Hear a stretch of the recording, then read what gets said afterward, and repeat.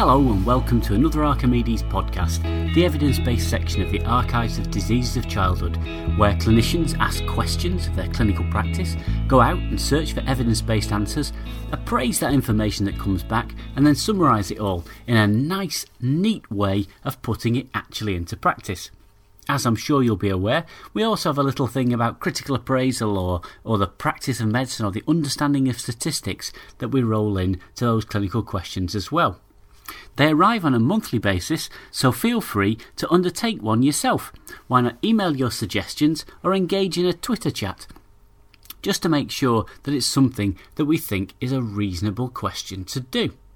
Now, this time we have two questions, one from a group of doctors working in Kenya, Pakistan and Leeds in the UK. Marie Lester, Wairimu Kiman and Peter Cartilage come together to ask a question about the use of plastic bags for the delivery of term neonates in low and middle income settings.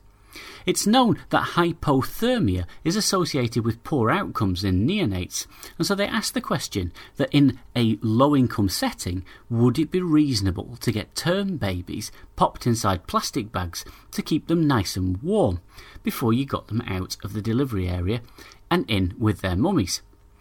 They went ahead and searched Cochrane and PubMed and went through the reference list of the articles they found. They found 223 articles, of which there were 5 that seemed relevant and 3 well-sized randomised controlled trials. These included 271 infants in one trial, 141 in another and 84 in the third. Now, these trials of term babies. There's a whole bunch of other trials of preterm neonates being born and wrapped up in plastic bags, but they're not really relevant to this question, as it might be quite different if you're a preterm neonate with the skin being different and all that, as to whether you're a fully cooked baby. In addition to those 3 randomised controlled trials, they also found an observational study looking at 500 neonates. Now, the trials were all slightly different, looking at different ways of using plastic bags, either drying the infants before or not drying them before, some comparing against kangaroo care, some comparing against radiant heaters, and there's a degree of complexity about trying to put them all together. We spoke on a previous podcast about the difficulty about having an intervention against standard care when standard care isn't standardised across the whole trials. So a narrative synthesis, looking at this data and trying to pull it together and understand it, is the best that we can accomplish. One of the trials, the largest one, with 271 infants in it, did show a reduction in the number of babies who were hypothermic. The relative risk was about 0.8. And the other trials came in with similar answers, with reduced risk of hypothermia if the term neonate was placed in a plastic bag. The authors undertake a thorough commentary on the trials involved and also on the practical application of this in a low and middle income country setting. The trials were done in hospitals with skilled maternity care, and yet that isn't the setting for most births. How much can we take this and use it outside of hospitals in the countries to which it applies? And that uncertainty remains. What the authors conclude in their clinical bottom lines is that placing term infants in plastic bags for an hour or so at birth does reduce hypothermia, but there's inadequate information on subsequent really serious problems, like do they get admitted to intensive care units, do they actually have a low rate of hypoglycemia, is there a reduction in respiratory distress, and there's no great information on how to implement this in practice. So, a good idea, one that could be put into practice if you have the kit, but also raises lots of questions about how it might be taken forwards to put on more generally, to apply to a wider setting than just within the hospital. Now, the second question comes from Australia, and that's Joseph Ozarski and Nigel Curtis from Melbourne. What they're asking is a completely different question. Their clinical scenario is of someone attending with their child who has been injured by a fine hypodermic needle that was discarded in a playground. The mum's understandably very panicked by this and is asking about the risk of HIV infection from the needle. What this team did was take that scenario and then go on to look about what is the risk of catching a blood-borne virus from a community-acquired needle stick injury. They note in their introduction that most of the guidance that relates to needle stick injuries comes from information that's drawn from healthcare-associated needle sticks, and that these are quite different in that they're often got a larger inoculum of blood. The blood will be fresh, it won't have time to dry out or be heated by the environment, and you often know the status of the person whose blood was on the needle that the injury was then led onto. The Melbourne team undertook an extensive systematic search of the literature, looking at Medline, Cochrane Library and even Embase, and went through over 1,000 publications to come down of 17 decent studies of interest. 16 of these provided sufficient information to really understand what was going on, and that was often with the help of authors adding extra information. In addition to those studies, they also found 4 isolated papers that had cases of blood-borne virus transmission within them.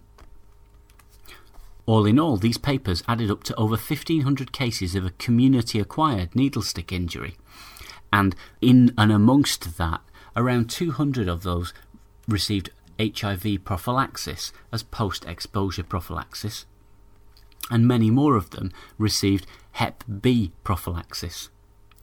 Of those 1,500 or so cases, only one person was known to develop a blood-borne virus infection, and this was the carer of somebody that had a chronic Hep B infection and got a needle stick from that person and had not then followed up with post-exposure immunoglobulin and vaccination. There were no other cases of blood-borne virus transmission. Of the case reports, the 4 papers that reported those, there were 5 cases of blood-borne virus transmission.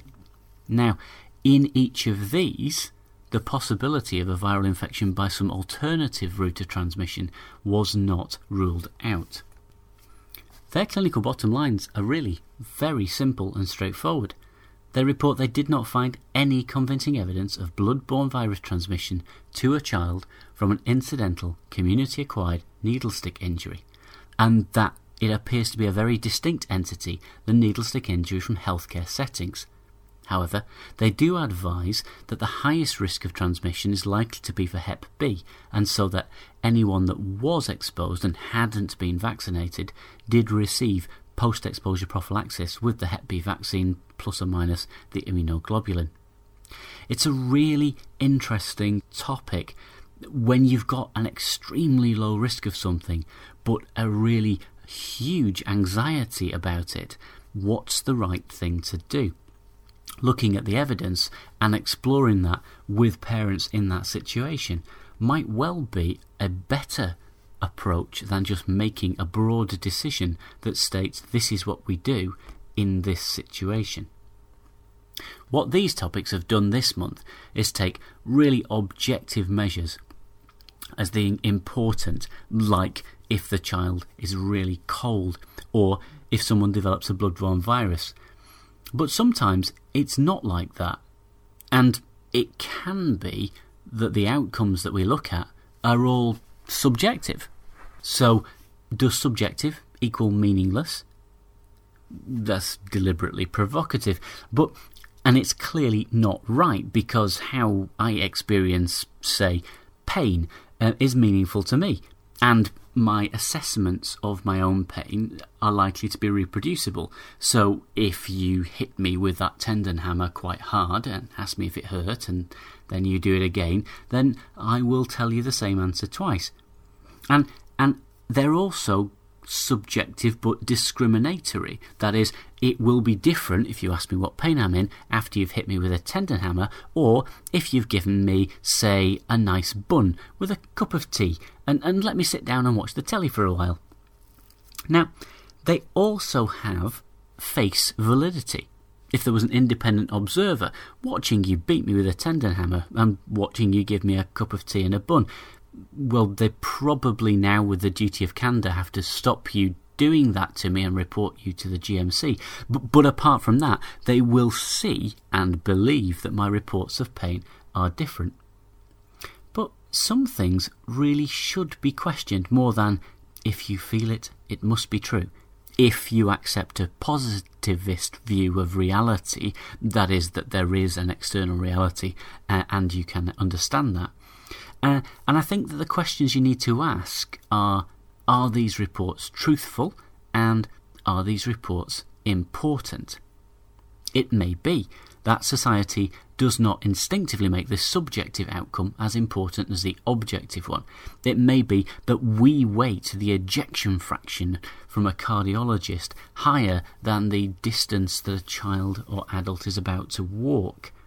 And it might be that a subjective outcome is erroneously reported, but an objective outcome might also be reported erroneously as well. I think sometimes what we do is mistake the argument of subjectivity for surrogacy. For example, it may be disputed that satisfaction with training is important. It's passing the exams that counts. In that case, I don't think the argument is that satisfaction is a subjective thing and that's why it's unimportant. It's that what's actually meaningful is the exam score, and that if all you're doing is measuring satisfaction, then you're sort of either assuming that there is a link between happy students and passing exams, or that you're measuring the wrong thing. Which lets me move on to my final topic, and that is, there's something else that you might think of objectively, and that's the length of hospital stay. I believe this is a hugely subjective outcome. After all, how is it decided that somebody stays in hospital for that long? What are the factors that play into that? What decisions are made about when the ward round eventually hits, or when the registrar gets to return, or when someone can come and pick them up in the car? There are, according to health economists and others, only two objective things in life: death and taxes. So, until next month, I'd like to leave you thinking of clinical questions to submit them to us, and by all means, feedback whatever you like about Archimedes, about podcasts, or about the rest of the journal, and I look forward to speaking to you next month.